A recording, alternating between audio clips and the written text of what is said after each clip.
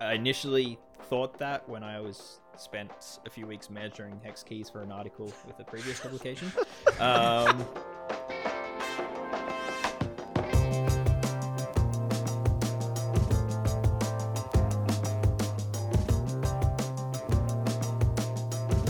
Welcome back to another episode of the Cycling Tips Nerd Alert podcast. I'm your host, James Huang, and we have our usual crew on hand today, including fellow tech editor and resident tool hoarder, Dave Rome, Cycling Tips editor-in-chief, Kaylee Fretz, hi, and pro mechanic, Zach Edwards from the Boulder Gruppetto. Hello. How is it that it's already August, by the way? Yeah. What happened to the summer? None of us are traveling anywhere really, and I kind of figured that this season would kind of just crawl by as opposed to just having to run back and forth to the airport all the time. And it's August. Like summer's, well, our summer is kind of coming to an end here. And Dave, you guys are pretty soon going to be coming out of winter. What happened? It's a little bit sad. Hibernation goes by. What can you say? I'm okay with it. There was a comment underneath the Tarmac SL7 story that annoyed me this morning, which was basically the gist of it was that because we get flown to places that we write good things about bicycles, which first and foremost was ridiculous because I recorded the Tarmac SL7 video in my neighborhood, so I got flown nowhere. And also, I like not flying places. I've really enjoyed this. I do. I think that's why it's flown by, because I have not had to go anywhere. And yeah, I know this sounds it's like way beyond a first world problem. It's like straight into tech editor problems. But really, I like being home. It's okay with me to just hang out and ride my bike here for a while. I agree. And Kelly, I think I was telling you this morning that this is not only the longest that I've been home in 15 plus years in one stretch. But I've actually been riding pretty consistently, and this is the lightest I have been in a really, really long time. And it turns out Colorado is kind of a nice place to be, and I kind of want to stay here. You're looking lean and mean, I have to admit. You're dropping us on the short climb at Winter Park over the weekend. And by short climb he means short as in 2.5 seconds on one of the downhill trails at Winter Park where you actually have to pedal. Mm-hmm. Indeed. What are we talking about today? My claim to fame. We actually have a whole lot to talk about today, as a matter of fact. I know the racing scene has obviously been pretty quiet, but there has been an awful lot of tech stuff that has been going on over the last couple of weeks. First and foremost, Mavic not only has a new owner, supposedly, but the big thing that I want to discuss there is that Mavic, who previously was known exclusively for wheels and rims and kind of owned that space for a very long time, and then kind of got distracted with clothing and shoes and helmets for the last 10 years or something, and I would say kind of lost their focus, so to speak, and maybe a big part of the reason why they are in the position they're in right now. But as part of the agreement for this new ownership, my understanding is that they are going to be going back to their core competencies, which I think is a really, really good move. Yeah, I would 100% agree. We discussed this quite briefly on this week's regular weekly Cycling Tips podcast, and my point there was that if you can do your core competencies very well, even the bits of them that are less profitable, it sort of is better for the whole company. And the example I used was if they can make an Open Pro, again, that I actually want to buy and build up, that tells me that the company is pointed in the right direction, and the rest of their products are also going to be things that I would be interested in, right? And I think that they have a better chance of getting there if they leave some of the other stuff behind.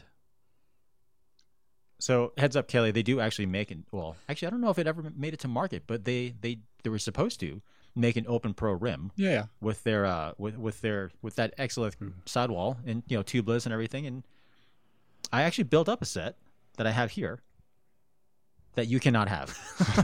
I don't think the Exolith ones ever made it for sale. I don't know if I would want the Exolith ones anyway, but that's kind of my point. Is I don't think I'd want Exolith. They're still kind of narrow and everything. Yeah, that's what I mean. It's like they weren't fully.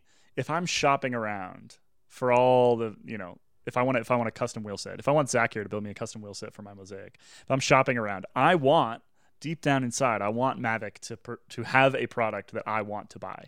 because I like Mavic and it has a ton of history, and I would love to have that as my wheels, as the rim that I build a wheel set around. But at the moment, even the new Open Pro, and I never got my hands on one. They do have a couple carbon rims. I think they still call them an Open Pro, but they're not really an Open Pro because it's carbon. I don't want carbon. But they make some pretty sweet carbon rims that they sell individually now as well, that I would be okay with.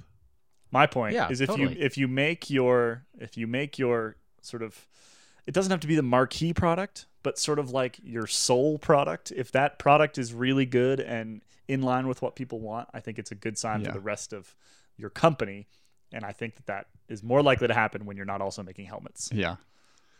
Agreed. I mean, this is definitely not the same thing, but like I think about like, Andrew over at King Cage. I mean, the guy makes 3 or 4 products or something. And granted, he's like a, 1 and 1.5, like 2-person show or something over there. So very much not the same thing, not the same level of engineering required. But he makes basically 1 or 2 items that are widely regarded as being among the best in the industry, that have an incredible cult following. And he's been able to be successful at that thing for a really long time. Whereas, again, back in the day, Mavic was like the pre-built wheel company. If you wanted kind of cutting edge stuff and you didn't necessarily want something that was custom built by someone in a shop, and then they kind of just decided to chase the money and started doing all this other stuff that I feel like they never put nearly as much investment into and never had nearly as much success in either. Yeah, and it never felt genuine in a lot of ways. I would say that some of their most recent soft goods started to be quite good, actually.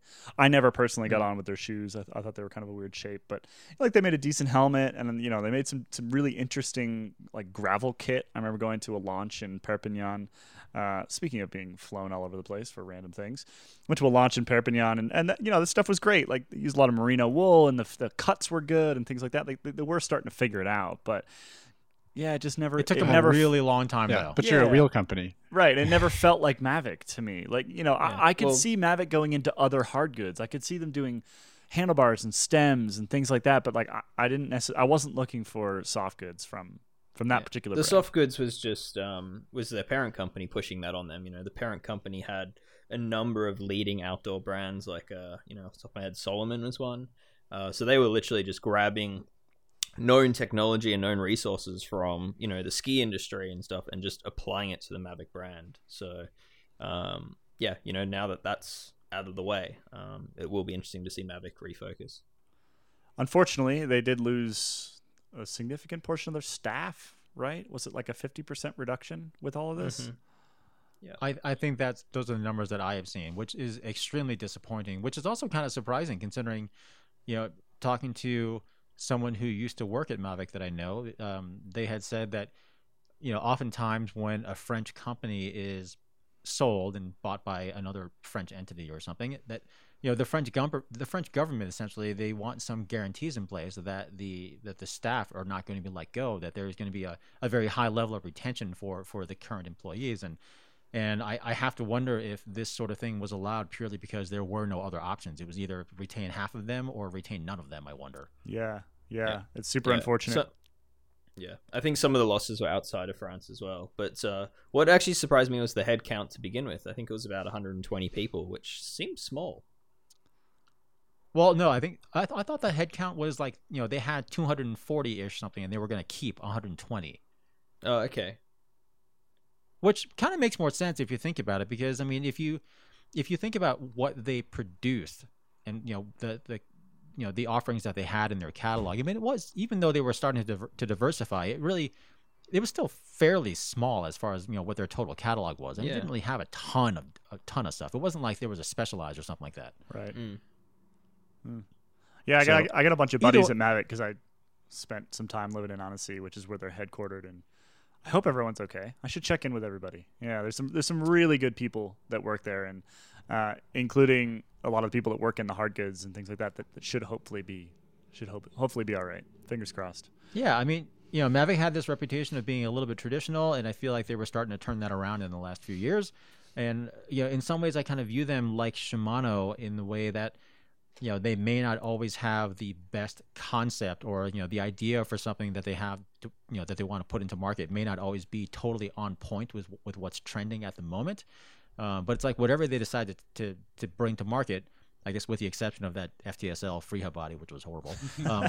But for the most part, and as far as like, the wheel construction and everything goes, I feel like they kind of like engineer the crap out of it, and they research the crap out of a lot of stuff they did. I mean, I visited their facility a couple times over the years, and I don't remember seeing that level of attention to detail and research in any other wheel facility.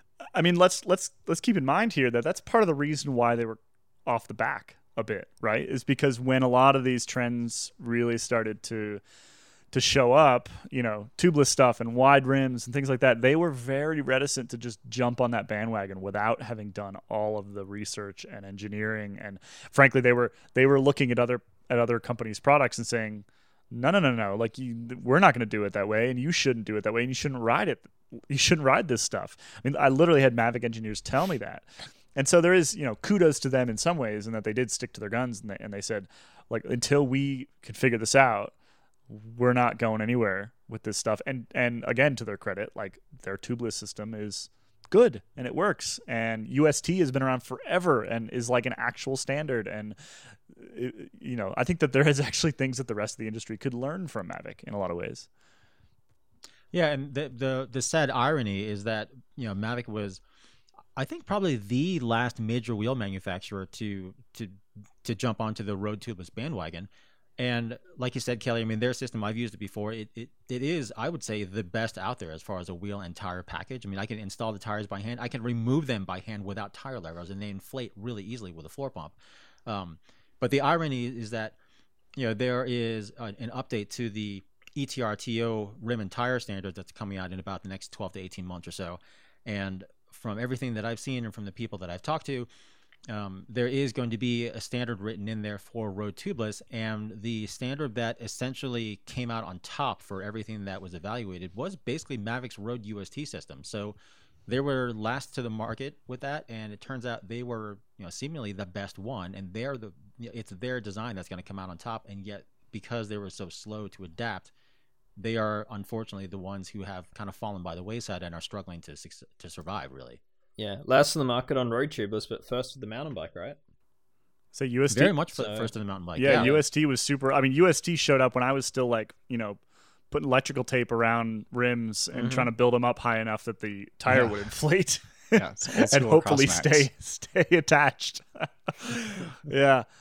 Well, maybe this is going to end up being a good thing then. Maybe this is the beginning of a new dawn for Mavic and some refocusing on the things that actually matter, and they can use this excellent engineering and the things that they've proven that they can do and become what they always should have been.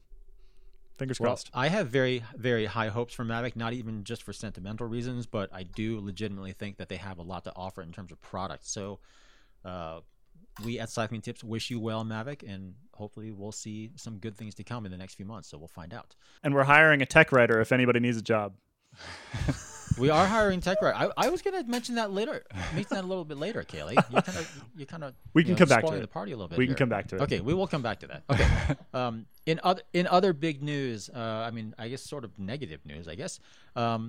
Garmin was recently the victim of a pretty major cyber attack by a Russian malware group, and they were basically they were being held hostage for $10 million. And at this point, we still don't know if they actually paid that ransom, do we? It remains unclear. There is a fantastic story up on the site right now, written by our own Matt Denif.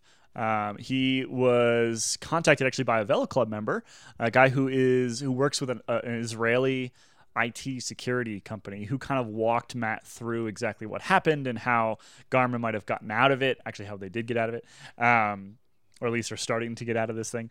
But it's still unclear whether they paid that ransom. There are some concerns with that around the U.S. Treasury Department and some of the rules they have in place, because the group behind this ransomware attack, which is literally called Evil Corporation, can't really get much more. Which is a great name, by the way. It's a great name. If you're branding yourself as a real bad group of people, Evil Corp, great branding. But so Evil Corp was slapped with a bunch of sanctions by the U.S. Treasury Department after a series of these ransomware attacks that I think did like 100 million plus in damage. And so you can't send them money. Like you can't send money to a sanctioned entity, according to the U.S. Treasury Department. And Garmin could maybe figure out how to do that through some sort of subsidiary, or I'm sure there's just many intricacies in the law there, but sort of on paper anyway, they would run into issues if they tried to just hand Evil Corporation a check for $10 million, which I imagine they didn't really want to do anyway. But yeah, according to this story that Matt wrote, it does sound like they kind of rebuilt the whole thing from the ground up. They had a bunch of, offline backups, and they went into full-on crisis mode, and they're slowly getting everything back online now. I mean, if I were someone at Evil Corp and I had hacked into Garmin and they had managed to figure out a workaround so that they didn't have to pay me, I would almost feel kind of personally slighted, and I would probably try and hack them again because I would want my money. Probably. Even though it's Yeah. even though it's not really my money. I mean, it wouldn't really be my money. I mean, that's obviously a very criminal entity and bad thing to do, but I would feel kind of slighted. I mean, you got to pay for your But layer, like evil cave layer somehow. Well, yeah, and I Your don't, cave I under the haven't really volcano? looked into, Yeah. yeah. I haven't really looked into Evil Corp, but like, do they have a logo or something? Like, do they do merchandising? Like, how? Like, are they registered? Dr. Evil It's is just their- Dr. Evil from Austin Yeah. Powers. That's all it is. Yeah, they probably don't. They probably don't pay taxes. I'm guessing. I'm gonna guess not. Seems I'm gonna unlikely. guess they're not real big tax folks. Yeah. No, it's the way that that Evil Corp got in was actually they tricked somebody at Garmin into clicking a link that said it was going to update their Chrome browser, and that is what ended up downloading the whole thing and setting off everything. So don't click any links You've got to ever think again. that Garmin. Don't click links. Yeah, you've got to think that Garmin probably knows who that employee is. Probably. I bet. Well, I don't know. Like, if everything just got locked, they may have no idea sort of where it started or where it came from. True. That's true. That's Like, true. if all that data maybe is that now person's- encrypted, it's a pretty wild. Man, what weird times we live in. One of the things that this guy Orem, who is the source for Matt's story, one of the things he said at the very end of the story was basically like, this is going to happen to every major corporation. Like, there's kind of no way around it. And, Garmin will recover, and so will everybody else. But this is a really good reason why you keep offline backups and why you do all these other sort of security things. And I am certainly no IT security expert, so I won't try to use any of the real big words because I'll get them wrong. But yeah, do the basics and kind of expect major companies to get hit by this stuff. And another good reason for all of us, pay very close attention to what you're clicking on and change passwords on a regular basis and use good passwords. Don't use the same password for all of your things, for example. And keep a USB cable around so you can still upload your ride to Strava when things happen. And That's really and the in other key news, point here. Yeah, and in other news, everyone here at Cycling Tips is now from this point forward literally going to be phoning it in. We're like, none of our computers are going to be connected to the internet anymore. We are going to be picking up the phone and dictating our stories to the person in the home office, and they're going to be typing it in. The home office. What home office are we talking about? Yeah, that's a good question because we don't actually have a home office. No. So I think people have this idea that Cycling Tips is kind of like, like this super pro established brick and mortar entity, Similar to potentially, Evil at least, Corp, yeah. like, Yeah. yeah. Also but, has a cool we used to volcano. have a big office in Melbourne. Yeah. We used to have a big office in Melbourne, and now actually we all work remotely. So we don't actually have I don't think we have an actual Australian home office anymore. do we? there Is it Wade's house? I believe there's still technically a shared space in Melbourne. Yeah, there is. They're just not using it. They 'cause just don't everyone's use on it right lockdown. now, obviously, because they're not allowed to. But they were using it prior to coronavirus, and we've talked about having one here in Boulder. But no, we work pretty well running around, working from home, working out of James's garage, working out of Zach's shop. That's where we are right now. I have an office. Zach has an office. Yeah. None Yeah, of us do. You do have an office, indeed. You do have an office that you have to go to every day, Yeah. except Sunday and Monday. Yep. And sometimes Saturday. Yeah. Depends. Indeed. The sign on his door now just says by appointment only because Coronavirus. Corona, because the Rona. Yeah. Perfect. Well, in other news, moving on, Specialized. I'm sure no one has noticed this at all. No. I'm sure no one's seen it. It's totally Wait, obscure. does Specialized have a new bike? Now No. Wait, do they? I missed that. It's a new fat bike. it's the Tarmenge. Okay. Huh. Oh, right, the Tarmenge. Right, the Tarmenge SL7, Yep. otherwise known as the. Well, I'm not really entirely sure how. Like, I really would. So, to back up a little bit. So yes, I'm sure everyone listening to this already knows at this point. Specialized has a generation of their tarmac, the SL7. It basically just sort of as the way as. Why well, hasn't anyone covered this? I know, crazy. I've not seen any social media posts. Yeah, as Kaylee put it in his article, they basically took a tarmac and a Venge and kind of like squished it together. And there are a couple of things that really strike me about this bike. First and foremost, and I think all of the mechanics who are listening to this are going to be really happy to hear about this, is that Specialized basically seems to be abandoning their OSBB, otherwise known as Press Fit 30. They seem to be abandoning press fit bottom brackets pretty much entirely and moving back to English threads for the bottom bracket. As I put in my story, I was told by Specialized that this is basically because they were tired of getting yelled at on the internet for not doing this. And so I wanted to give a brief pat on the back to the people of the internet, all of you out there, for doing a great job, doing great work here. We Important won. work. We won. Yep, you won. And Specialized now has bottom brackets. Very exciting. In their defense, I will say the last couple of years they've used BB30 with actual aluminum inserts, so they were pretty creak free. But big fan of threads as well.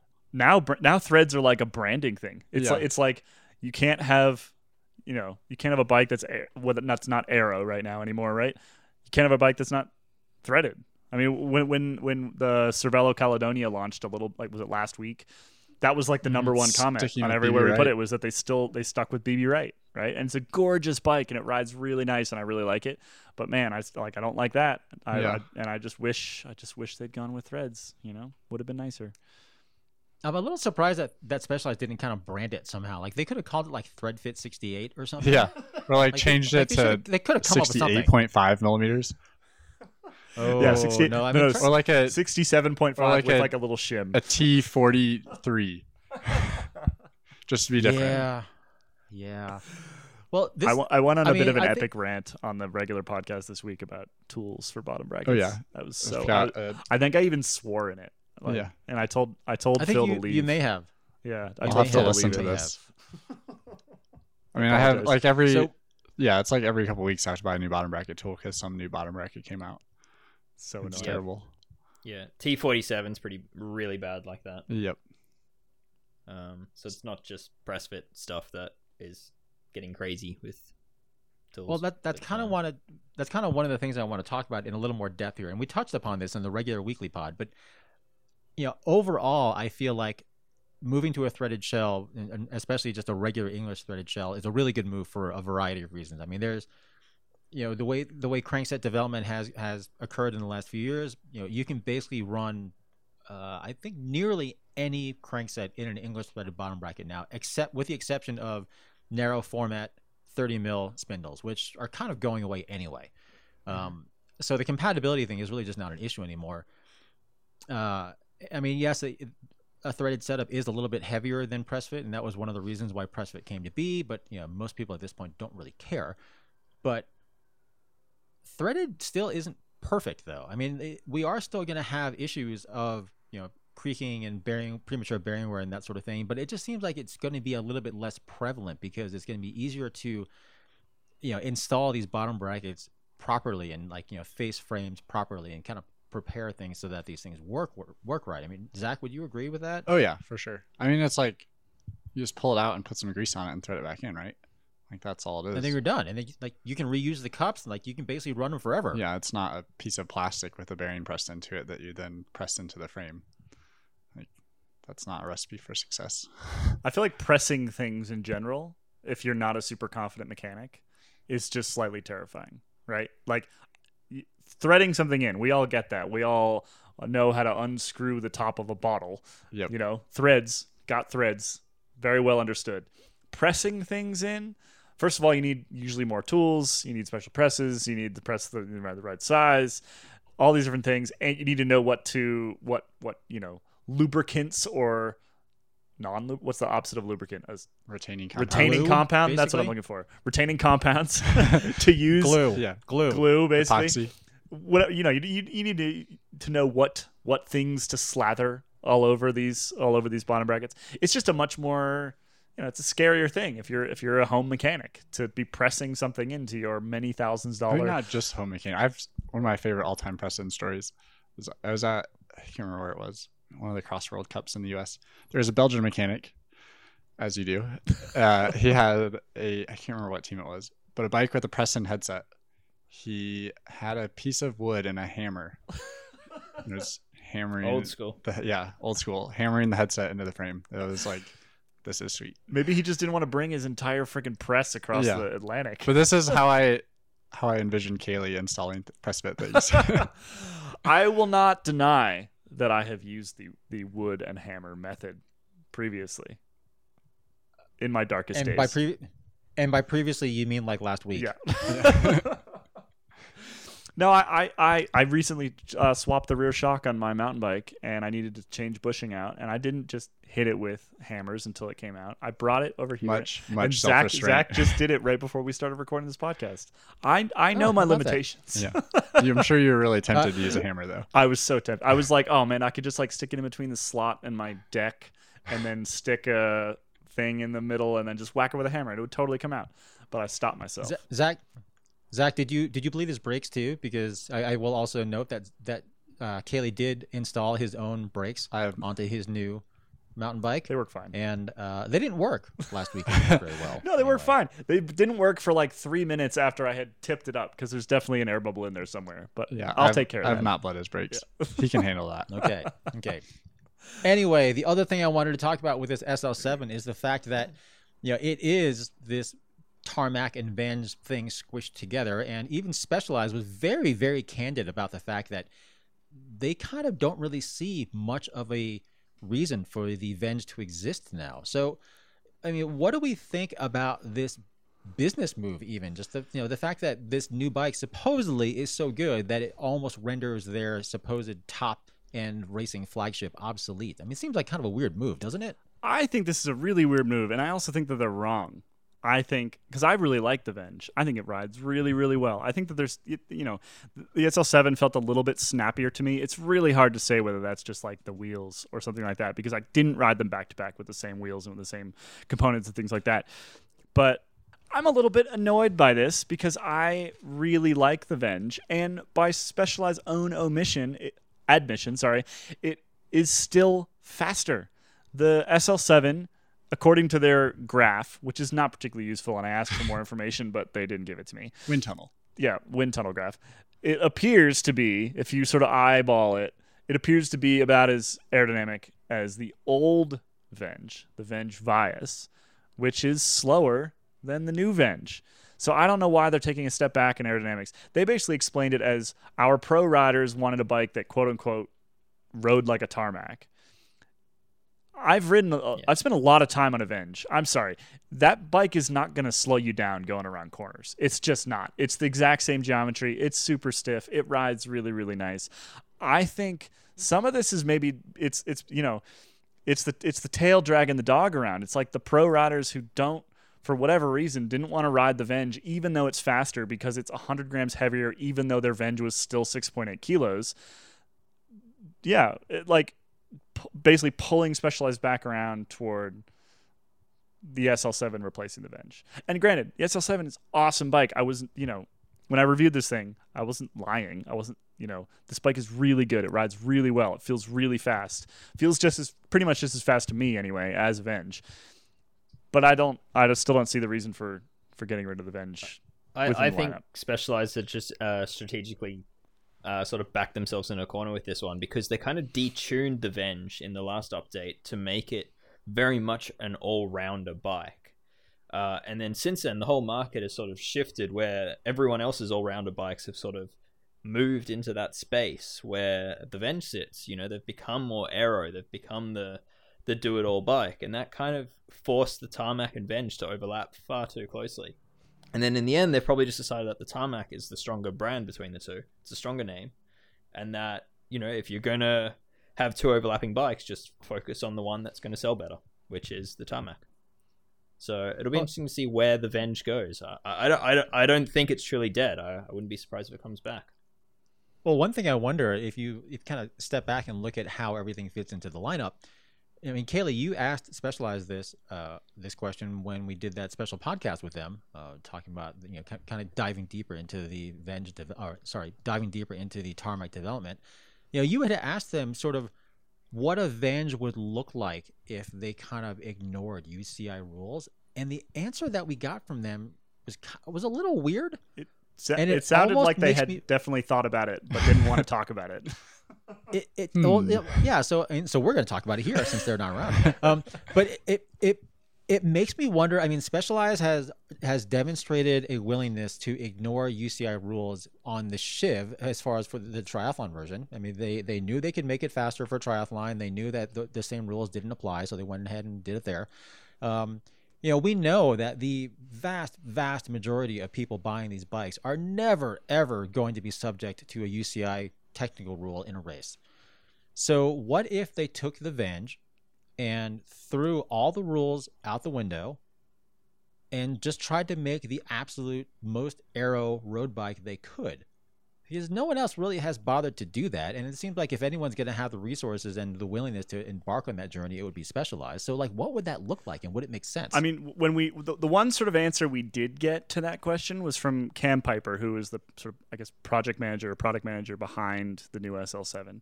And he basically said that with the, the non-UCI Shiv, right? The Tri one. The goal was to basically turn it into a sail so that at certain yaw angles, it actually had zero drag, right? Which is a crazy thing to think about, but is possible at the right angles. And they're looking at stuff like, okay, what are the average yaw angles at stuff like Kona? They can kind of do those calculations a little bit more carefully. So I think it would be a lot tougher to do with a road bike, which is going to see a more diverse array of wind conditions. But I believe that that's probably what they would be trying to do is, you end up with these sort of big, long tube shapes that certainly catch the wind, but do so in sort of a good way and do so in a way that potentially propels you forward. If you are on a non-UCI legal Venge road bike and you show up to your local crit or whatever race where there's not UCI control, so you can race the bike, do you think everyone is going to be upset at you for having a bike that's not legal, or is more aero than it's supposed to be? Possibly. I don't know. Will people judge you for being on the line with a bike that's theoretically way too fast? Well, they'll judge you, and then if you're in the Masters 45 plus, they'll all have one the next week. Yeah. Every single one of them. And then they go to nationals and can't race them. Yeah. Yeah. I mean, I think it's a fascinating thing to think about, right? Like in the tri world, and I said this in the special Tarmac podcast that we did with them, tubes just started disappearing, right? I mean, Zach, I'm always coming into your shop here. Yeah, you work on a lot of triathlon bikes, and I'm always looking at these weird ass bikes with the ones I have here all have all of the tubes. Yeah, well, I'm looking around right now. All the ones you have in. I mean, this felt one here, the seat tube is 6+ inches deep. But yeah, they're missing tubes. The tubes are really long. I mean, they're very obviously, you just have to look at them and be like, well, that's definitely not UCI legal. And I think that could be where the Venge is going. I mean, that's why I asked that question in that podcast. It was very much a leading question, right? I was trying to see what their answer would be, and I found their answer to be interesting. We shall see. We should just get a Shiv and put drop bars on it. Call the Venge. I mean, do it first. When I was the end of my collegiate cycling career, they made a rule that you couldn't run time trial bikes at nationals. So you had a team time trial that was super important for sort of the overall nationals medal count. And so people would literally just put drop bars on TT bikes, and they were sweet. They looked really, really cool. With the old Zip 1080s. Yeah, exactly. And granted, those were UCI legal TT bikes, but even so, they were just, I mean, this is also kind of before aero road bikes were fully a thing. This is when the Soloist was one of the only ones that was available. And all of a sudden you had, I did it. I had an old, was it a P2 or something. Is it the last aluminum Cervelo TT bike? And I raced that at track nationals and road nationals because I had horizontal dropouts, and I just stuck drop bars on it, and it was super fun and super fast. That could maybe be a model for what we're looking at. Yeah, I had a very similar bike. I had a BMC Time Machine, the old TT bike, set up the same way, single speed. And drop bars. My dumbest bike ever, but it was fun. I mean, like people think that's going to handle really bad, right? But then you actually look at the geometry of the bike, and a lot of them were basically just road geometry. Especially not the new, like the Shiv UCI legal one. That's basically a road geo. Yeah, the reason they handle bad is because the handlebars are stupid. That's the reason why TT bikes handle changes bad. your weight Yeah. But if you put a drop bar on it, it actually And now they can ride have pretty nice. have functioning brakes. And now they have brakes that work. I think we've just invented a whole new category. People go out and put Well- drop bars on your TT bikes. Fun little side story. I was actually in talks with Felt years and years ago about I can't remember what the name of their full-blown TT platform is now off the top The of my head. IA. Yeah, the IA. Thank you. I actually was in talks with them for a while about doing like a full-on one-off road bike based on an IA. It was going to require like some weird custom stem and It handlebar just arrangement rides thing. so awful though. It probably would. I mean, well, yes, it would have ridden Like, really terribly. Ruth had one But- of what was the AR? That one, their Aero road bike, the first gen ones. Yep. Oh, hated it. It just rode atrociously, Rode like a block rough. of wood. Yeah. Yeah. It did. Yeah, the first generation ones were not great for ride quality. Second generation ones were a lot better. Anyway, Your point- TT point bike would ride being- way better. Yeah, oh yeah. But point being, I mean, I had the idea a long time ago to do that sort of thing because it would have been really interesting. I mean, again, like coming back to the original topic, Specialized has, they've experimented with that sort of concept a lot.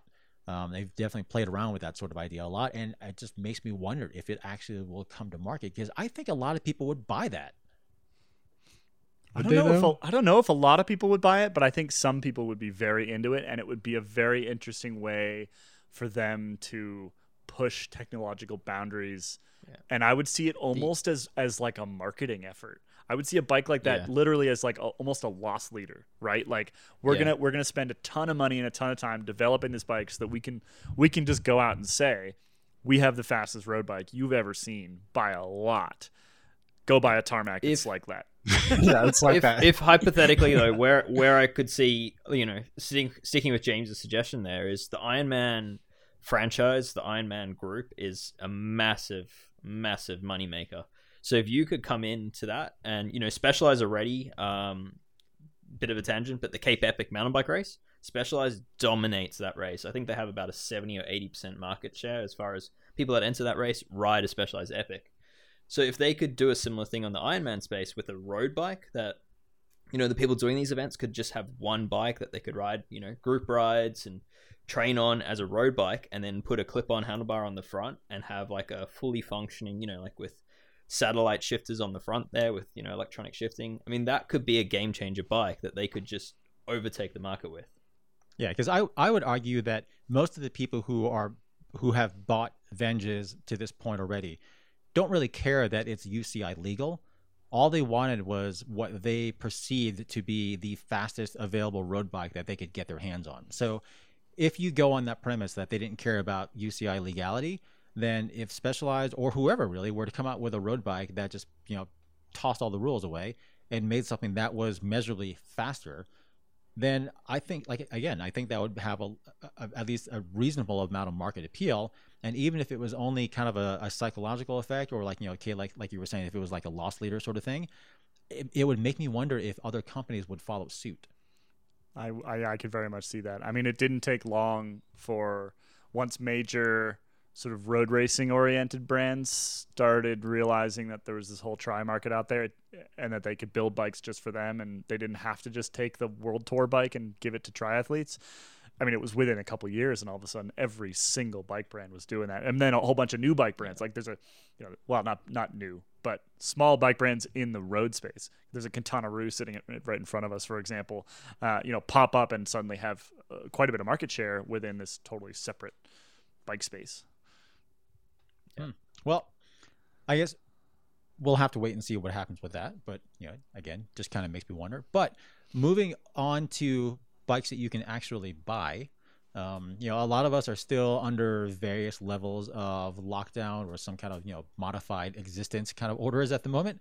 But one consistent and really, in hindsight, quite surprising theme of this whole coronavirus pandemic has been, widely reported booms in bike business. And again, like this hasn't been universal. It's not like every shop and every company has just been killing it at the moment. But, looking at how things are now, there have been, without a doubt, a lot of increased business in the bike industry overall. And I actually recently had a very interesting conversation with a market researcher from Bank of America. His name is Rafe Jadrosich. And he and I had a conversation the other day because he again had done a bunch of research into this, basically to help give guidance to their investors. And I think that conversation is worth a listen because it paints really a pretty decently rosy outlook for the years ahead for the bike industry. So let's give that a listen.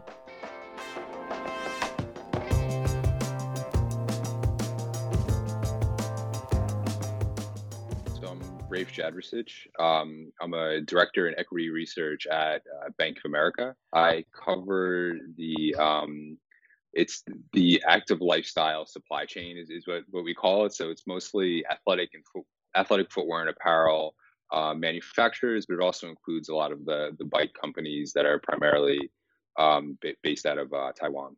So I think it's safe to say that when everything started with this pandemic, no one really knew what to expect. And certainly in the cycling industry, we absolutely did not know what to expect. I think a lot of people were expecting the worst, certainly, for business to just take a nosedive. But, in the course of everything that's been happening, one, I guess, bright spot in the cycling industry has been, we certainly have seen a lot of anecdotal evidence that there has been this bike boom. I mean, inventories are low, bike shops are super busy. A lot of people are riding. We're seeing a lot of people who are new to riding out there as well.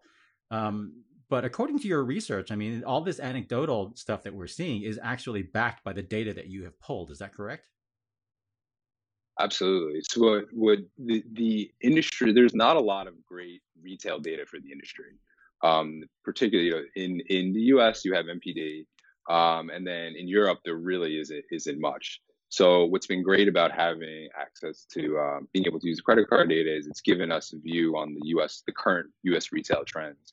And what we saw was that May, actually, the data for May was up over 100% year over year at retail. That was after up 60% in April. And then we've seen a slight moderation in June, still tracking up above 60%. But I think our view is that a lot of the moderation is more related to out of stocks at retail, right? That you're finding a lot of retailers don't have inventory left, and that's what's causing the slowdown rather than a decrease in demand. Do you have any sense as to what is causing this increase in demand? I think that there's a few factors. The first is that the consumers, a lot of activities that they would normally be spending time and money on, they can't do right now. So if you think about traditional entertainment, like going on vacations, going on a cruise, going to the movies, to going to a sporting event, a lot of these things where people were spending time and money, they can't do anymore. So we think that's a big driver to it. Where you've seen the biggest surge in demand is in entry-level price points, and also kids' bikes. And a lot of kids they're either not in school or they can't go to camp, which they normally would do. So that's been a shift of families trying to find kind of healthy activities to do together. And then there's also some underlying elements that we think have a little bit more sustainability longer term. Like there's a more focus on health and exercise and being able to do it in an environment that's socially distant, and biking is perfect for that. And then longer term, we could see a little bit of a shift in terms of commuting trends. Right, if people want to avoid public transportation after this, an e-bike might be a great way to do that. So there's some secular trends that are helping to drive us, in addition to some near-term just changes in consumer behavior. Are you seeing any growth? Are you seeing growth in other areas of cycling as well? I mean, because like for the cycling tips audience, for example, I mean, it is typically a very enthusiast, pretty high end market. Yeah. I mean, I think again, anecdotally speaking, people have certainly noticed the uptick in entry level cycling, but are you seeing an uptick at the opposite end of the scale as well? Yeah, so the increase in demand is less dramatic at the higher price points and the more performance enthusiast categories. But mountain bikes are doing very well. The fastest, probably the best selling e-bikes right now actually are mountain bikes, which is a positive sign for the industry, right? That you're having people looking at it. That you're having consumers either enter the category or upgrade in the category for recreation, which we think it will be a little bit more sticky rather than people going out and buying kids bikes. That's probably not something that you'll be able to anniversary next year. So we've seen a lot of momentum in gravel. Mountain is doing really well. The only category that has sort of lagged, and it's benefited, but just not nearly as much as the other categories, is like high performance road bikes. Continues to lag in the industry, which has been a trend over the last couple years as well. Right. I mean, that's certainly not a surprise to hear from my end because, I mean, that segment of the market was already a little bit slow anyway. So, Right.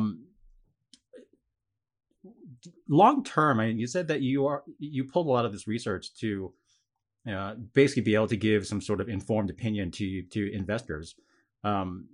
Now, I guess just to back up a little bit, I mean, this data is just for the U.S. only, or this is worldwide? This is U.S. only. Okay. U.S. only.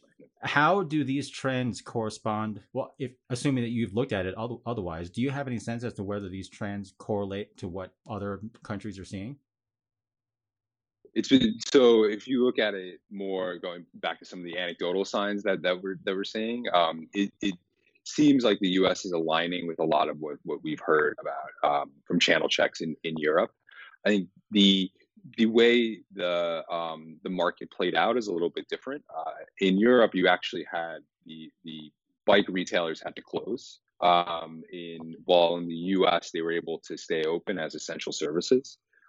So you referenced the surprise in demand. I think in Europe that even played out more because the stores were actually closed, and when they reopened, there were lines outside the door. So you've had a little bit of a different dynamic in terms of Europe, but the inventory levels are still very low. I think in both the U.S. and Europe, we're down to weeks of inventory versus where you normally would have 3 or 4 months.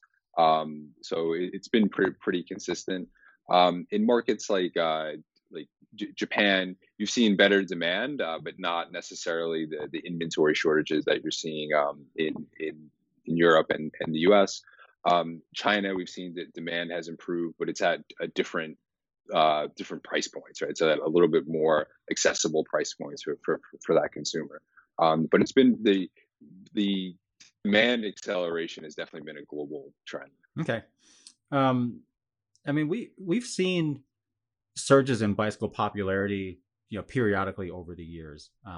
And like one in particular, certainly for the U.S. was, during the whole Lance Armstrong era, there was a big uptick in road cycling, a lot of attention in that sort of in that segment of the market.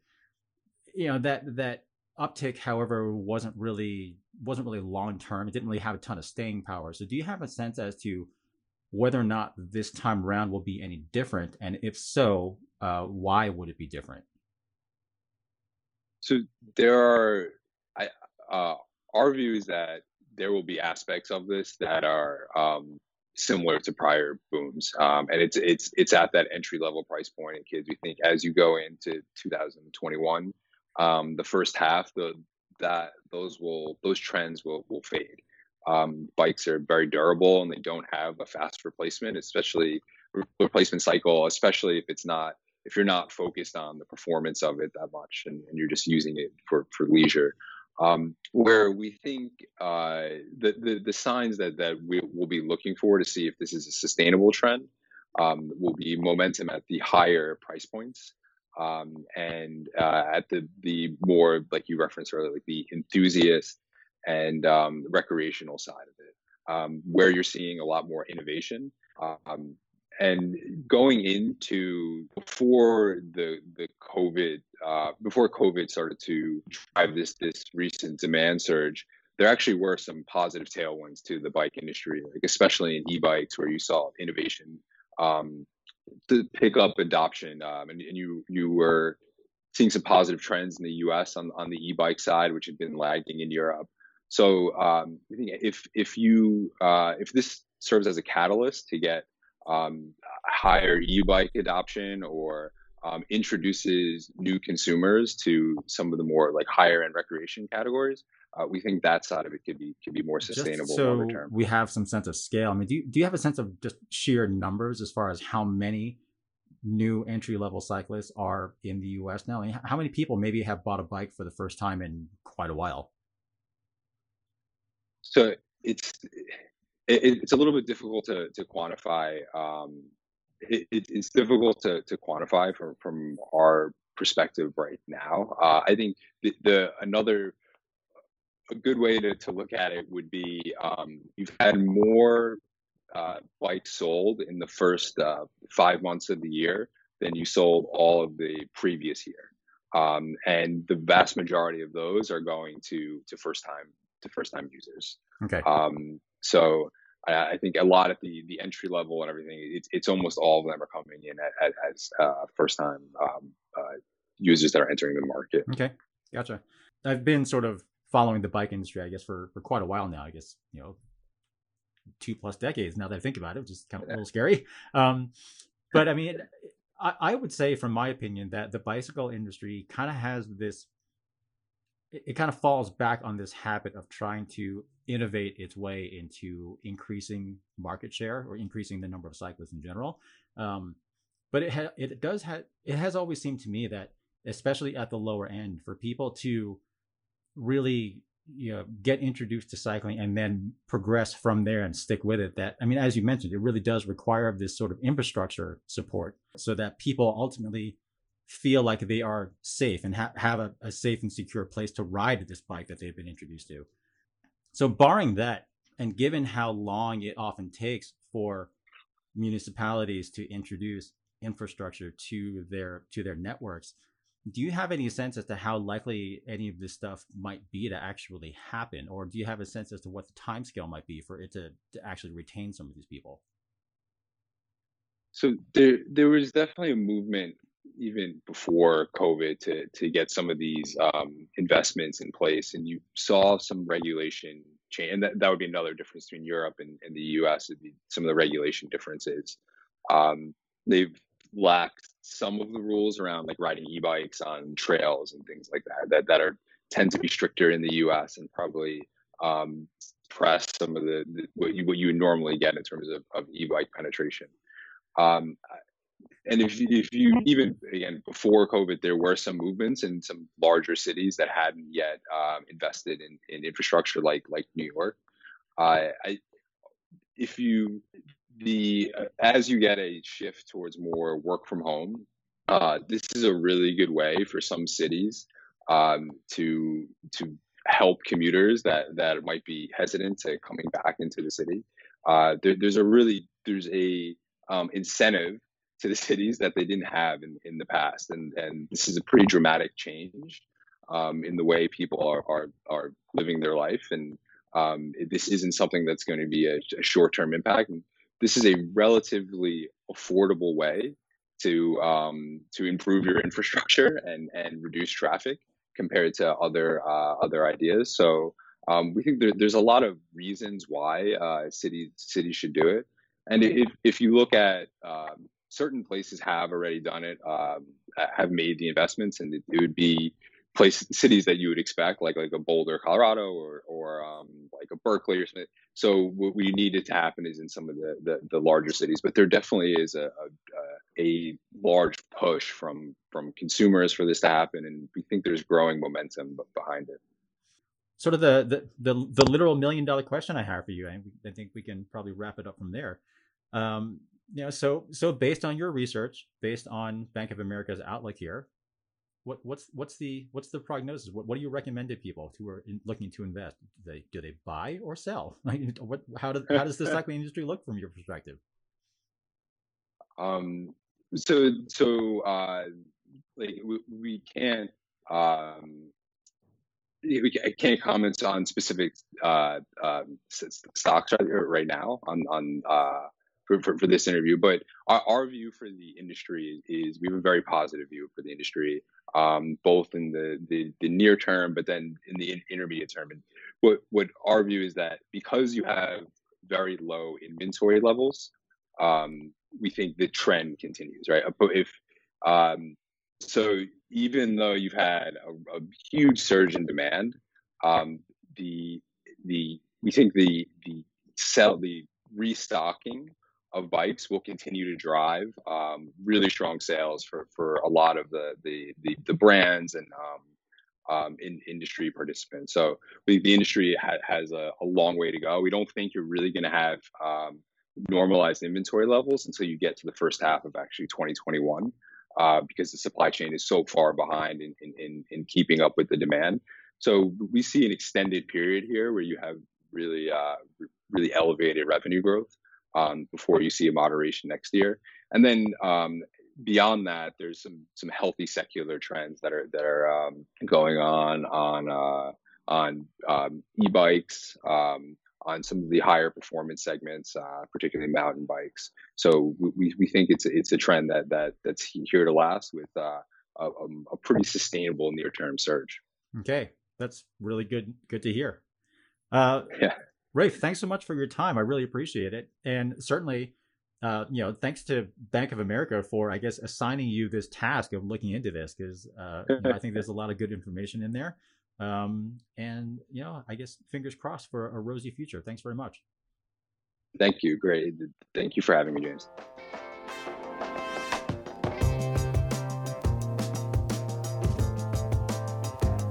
All right. So the basic message that came out of that is that, yes, there is absolutely measurably huge growth in the bike industry overall.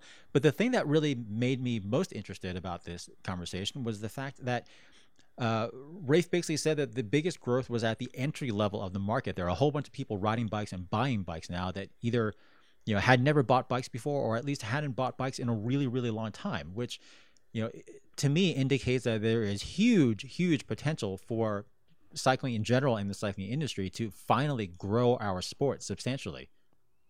Which is awesome, which is super exciting. And, we don't have access to some of the internal data and a lot of the rest of the industry, but purely on our own data, we've seen a huge uptick in interest in entry-level bike tech stories. So if you take Cycling Tips traffic and you extrapolate that out to the entire industry, this totally makes sense to me. And it's really exciting because if we can manage to turn all these people that are buying entry-level bikes into lifelong cyclists, we just grew the whole pool. We made the whole pie bigger, right? And that's really exciting if you're anybody even tangentially related to the bike industry, or even if you're just a cyclist, because I think the more bikes on the roads, the better for all of us, right? I guess the fear that I have, though, and I raised this question with Rafe. I mean, he's certainly not in a position to necessarily influence public policy exactly, but people who are just getting into riding bikes, the thing that they are most fearful about when they are riding bikes is, well, one, they're afraid of flat tires.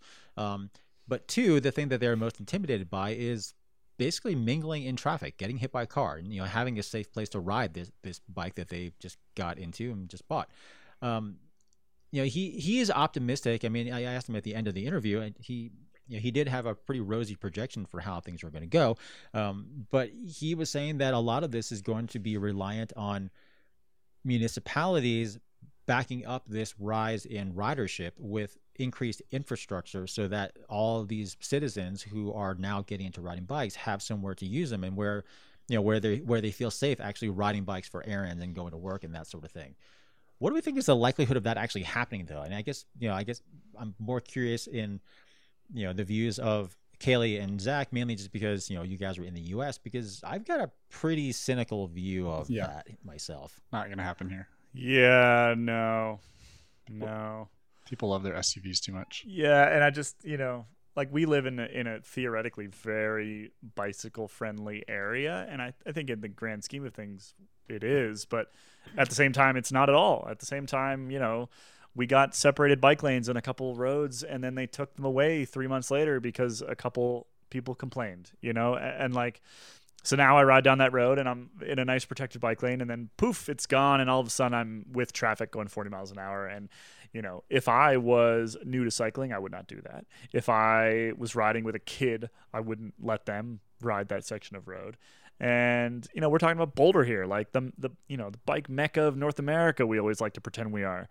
If we are like that, and if our city council is that gutless, then what hope does the rest of, at least the U.S., what hope does the rest of the U.S. have? I am also quite cynical, skeptical on that front. Yeah. Thankfully, things are better elsewhere in the world. There are definitely investments in infrastructure happening as a reaction to the growth that they're seeing over the last few months.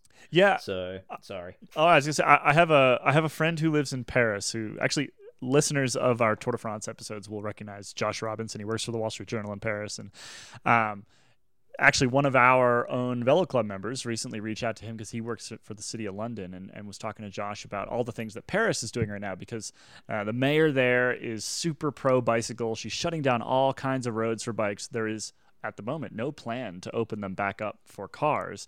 And so, yeah, there are other places in the world that are sort of figuring this out and getting it, and understanding that if you give people the space to feel safe, that they'll stay on bikes, and that's better for everybody. I'm just not particularly confident about the good old US of A on this front. And US here, even if we had better infrastructure, I feel like you're inevitably still going to be on roads with traffic. And having ridden other places in the world, like most other places, the drivers are more courteous. Like, hey, you're outside, I'm going to give you room and not run you over. Here, people are like, I have this big truck, and I'm going to see how close I can get to you. While texting. Yeah, while texting. It's great. Freedom. So, yeah, I think there's a lot to be optimistic about here in what Rafe said, but he's right. It does have to come with advocacy. And so, this isn't the advocacy alert podcast, but I would encourage everybody out there, figure out what little thing you can do, figure out what email you can send to your city council, figure out, we all need to speak up, or else we're silent, right? And literally, and if you're silent, then we're not going to get what you want. So.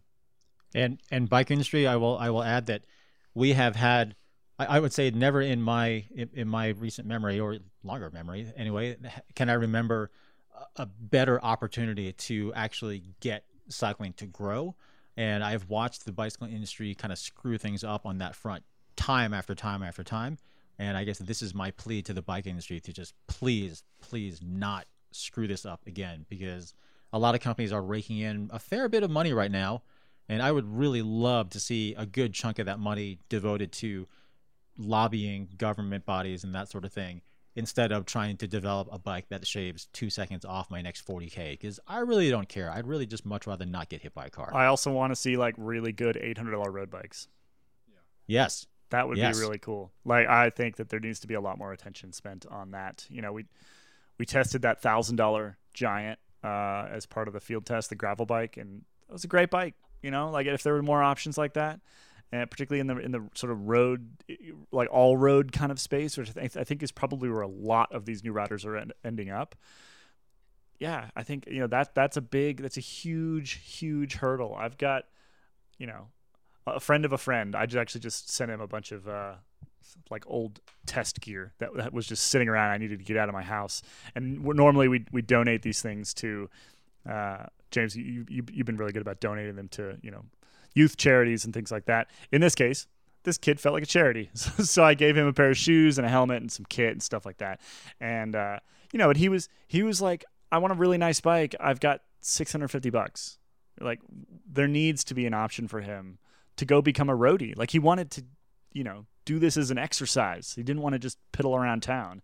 He wanted to join my friends and I when we go for morning rides, and he needs to be able to do that. So that would be my other thing for the industry, is like, if we're going to have all these new people, let's focus on good, cheap bikes. We know it's possible. We absolutely know it's possible.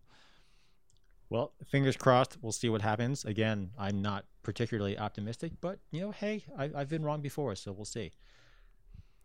Should we finish up with Ask a Mechanic? Let's do a couple. Yeah. Yeah. Let's do it. All right. Well, I have a whole pile of questions here, but I think I'm going to limit these to the very, very, very Dave-related ones. So tools maybe is the Is it topic. about tools? We are Are they going to about be tools? talking. We are going to be talking about tools, Dave. Tools. Oh yay! Couple questions.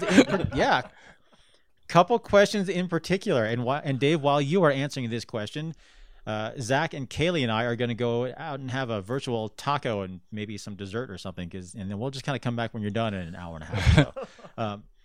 So we are going to start with Velo Club member Rob. I'm sorry, I'm going to completely butcher your name. Rob Wierzbowski, seems close enough, from Pittsburgh, Pennsylvania. And Zach, you can certainly feel free to chime in here because you would qualify as well. I do use tools. Yeah, Probably more you than use Dave does, tools. actually. Yeah. And you actually specifically No, I actually get paid sit for at my how desk well you use holding your a tools. set of hex keys. Dave, you joke about that, but I know you have a set of hex keys that you keep in your desk drawer. So there it is. There it is. Holding them up to the Yeah. screen. Yep. Anyway, I'll put those. Rob would like to know, what is the mechanic's preference? L-shaped hex keys, T-shaped hex keys, or a 1/4-inch ratchet? All of them. Zach. I use a mix of all of them. I would say it depends on what exactly I'm doing, and even depends on the week. Some weeks I very much prefer T handles, and then other days I really prefer just a normal Allen key, and then other days I've got 4 different 1/4-inch ratchets out with each one set up with all the bits for the day, and it just kind of depends. Yeah, ditto. Yeah, I think that's quite common amongst mechanics to have access to like 3 to 4 different styles, and they'll just in one bike repair they'll just swap between them to what suits what they're doing. Yeah. I really prefer to use a multi-tool that like closes every time I try to spin it. That's my go-to. I would argue that that's not your favorite. I know your favorite. So there's these tools called a If you're three-way. starting out L keys, Triangle square. L keys are the way, but yeah, or a multi-tool as Kaylee says. Yeah. If you, I would say personally, I L- hate 3-ways. Don't use 3-ways. I like 3-ways, also known as triangle squares. Triangle squares? Yeah. What? Have I not told this Anyway. story on this podcast before? I've heard this story. No, It's- I have never heard this story before, but now I am very intrigued about why this is a triangle square. I had a buddy in college who called 3-way Allen keys a triangle square, and I have no idea why. there's no square on it. There's nothing square about it it's a anywhere. hex. It is Triangle hex would make more triangular, sense.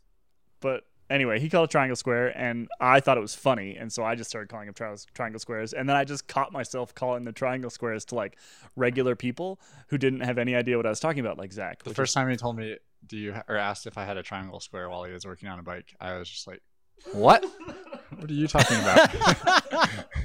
Kelly, I'm curious. Are you still able to be in touch with this person? I could Could be. you find this person on Facebook? Yeah, we're definitely Facebook friends. I haven't talked to him in years and years and years. But yeah, But I feel like now we need to know the backstory behind the triangle square. I feel like we owe it to listeners, and if anything, I am really curious to That's know probably not why the even him, hell this though. person called this thing a It's triangle like someone that he used to work with at a bike shop also called it a triangle square. yeah. Well, It's okay, been handed down. so I'm pretty sure I could be misremembering this, but I'm pretty sure it was my buddy Alex Racer who I went to college What a with. good last name. Good last name, right? Went to college with and was a mechanic for a long time. He was like a team mechanic for a couple teams for a little while. And anyway, Alex, or anyone who knows Alex, reach out. I'd love to chat. I haven't talked to you in like a decade or almost a decade, but I'd love to and find out where Triangle Square came from.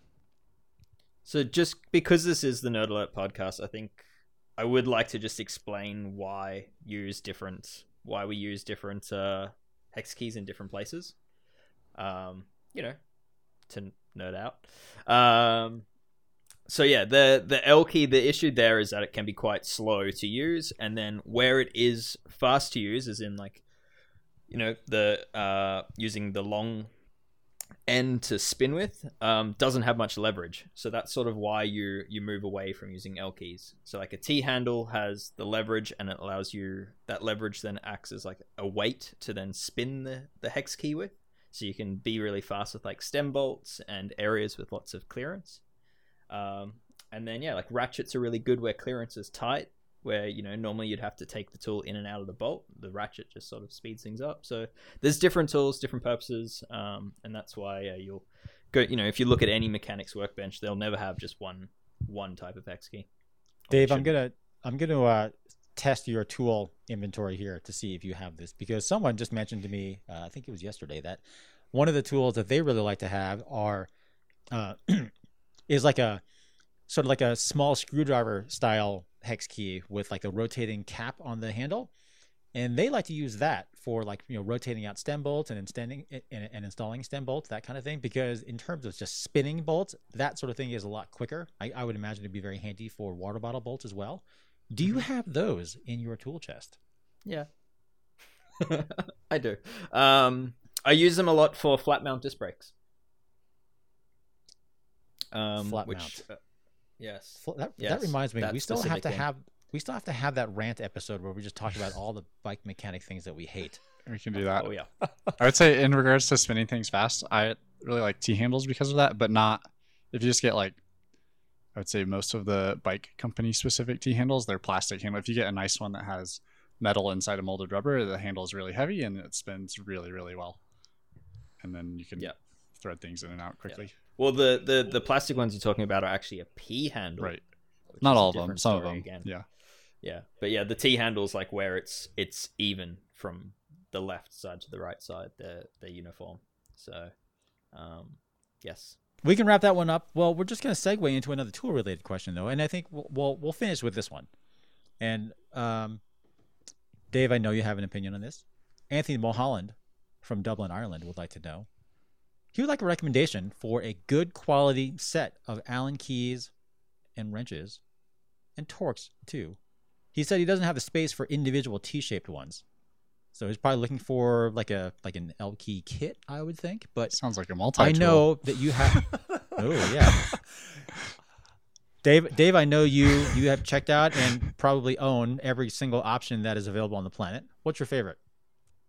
My absolute favorite still is PB Swiss, which are made in Switzerland. 140-year-old company, actually.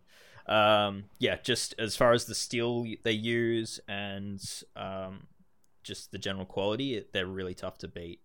Most professional mechanics sort of get 5-10 years use out of a set of these, which is 5 or 10 years longer than what they get out of most other Allen key sets. So that are they brand 5 is to tough 10 to times beat. the price?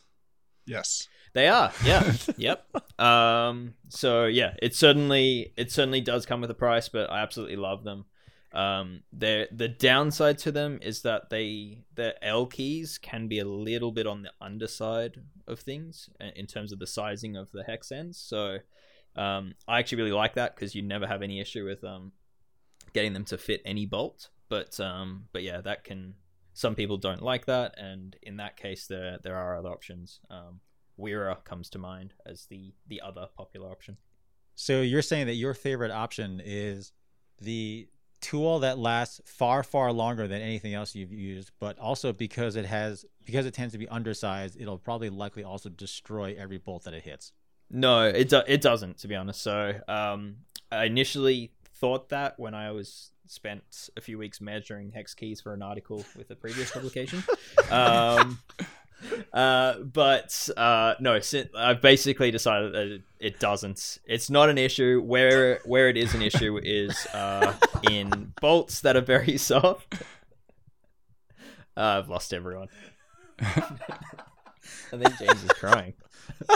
I remember when you wrote that article, Dave, and I now have this mental image of you just sitting there at your workbench for weeks, sitting there with a set of vernier calipers measuring Allen wrenches. Thank you, micrometer. Oh, okay, well, you're still just sitting there measuring, tool after tool after tool, and next thing you know, 2 weeks go by, and you come out, and you realize that the week. I've grown a beard. All you see are L shapes. This really explains Dave Rome's productivity. just in all in one nice complete package. Huh. Well, Yeah. I think we're going to end the Asking Mechanic segment with that. But that does provide the perfect segue, because given that Dave has atrocious productivity, clearly, because he spends all his time measuring tools. I was lying about that, actually. He's very productive. He is hyper productive. But we need more. We actually need more. And seeing as how there is pretty much no juice left to be squeezed out of Dave and myself, seemingly, Cycling Tips is hiring a tech writer. Kaylee, what are we looking for here? I believe one of the things on the actual job description that we put on the internet was a world-class bullshit detector. We're really keen on a world-class bullshit detector because, well, frankly, that's a lot of what modern bullshit. There's a lot of bullshit. That's a lot of what modern tech writing is.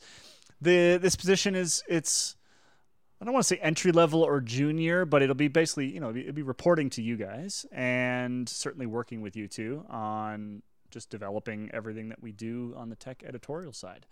So what we really want is somebody who's a massive bike nerd, but can also write pretty well, can take some photos, ideally is pretty decent in front of camera, or could hop on this podcast and be relatively comfortable.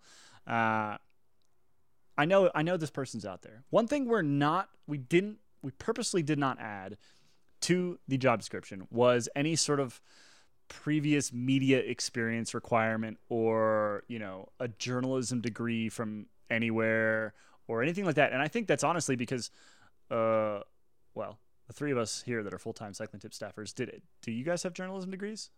Nope. Negative. Neither do I. Nope. I have a bachelor's in microbiology and a master's in material science engineering, neither of which I really use.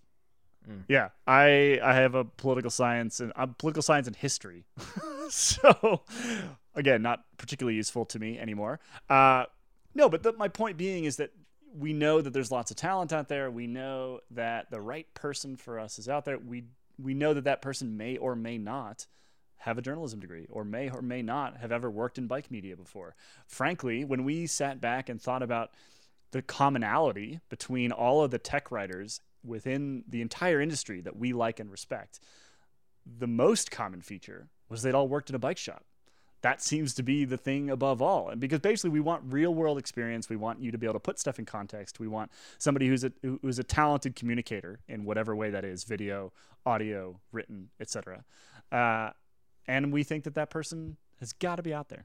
So if you think that's you, send an email to tech@cyclingtips.com, which unfortunately for James goes to James, and he will sort through it, and we'll be sort of running through this process for the next couple of weeks. And if you have any questions about this role, you just want more information, more details before you bother putting together a resume and cover letter and things like that, just send me a note or send James a note or send Dave a note. We're all on Twitter, we're all on social media. Our emails are actually pretty easy to find as well. And we'll be happy to answer those questions for you before you dive all the way in. So we're pretty excited about this. Anytime, this is a really small team at Cycling Tips. So anytime we add a full-time staffer, that's super exciting. And I know you two, Dave and James, I know you guys are excited. You're both going to have a minion. That's pretty fun. Yes. Oh, yeah. Yes. We need the help. Yeah, so we're super stoked about this, and we're gonna hopefully get the whole process done in the next 4 to 6 weeks, something like that. So apply. I encourage, if you are even just wondering if you might fit, apply, because the person that we're looking for may not be sort of the most traditional fit for a job like this. So send us an email. Is that it? That's it. Cool. Nailed it. Such an episode. All right. Do you want another half an hour about my reasoning of why the sizing of hex keys doesn't play a factor? Nope. Turn off your mic. Unplug it. Best bang for your buck. Bondus? What's that? Bondus? Yeah, it absolutely is. Best bang for your buck. Yeah. The Silver Guard ones, which is their mid-level. Yeah. I use a set of Park Tool L-shaped Allen keys, at least 3 of which are made by Bondus. Fell out and disappeared, and so were replaced with other random Allen keys from brands unknown, possibly in like an IKEA box or something like that. Very Just high quality. Very high quality. Why, That's what I've why is got. my eye twitching? That explains a lot, Kelly. That explains a lot. It does. My And- general theory around this is that if I'm going to lose the Allen keys anyway, I might as well not get the ones that are going to last me 10 years. Just get the ones that are going to last me. And then One when year. you strip the bolt, you bring it to me anyways. Exactly. And I have Zach. Here's my actual recommendation. Get yourself a Zach. That's what everyone needs. When you screw it up, I can't help everyone, but get your own Zach. go find your own Zach.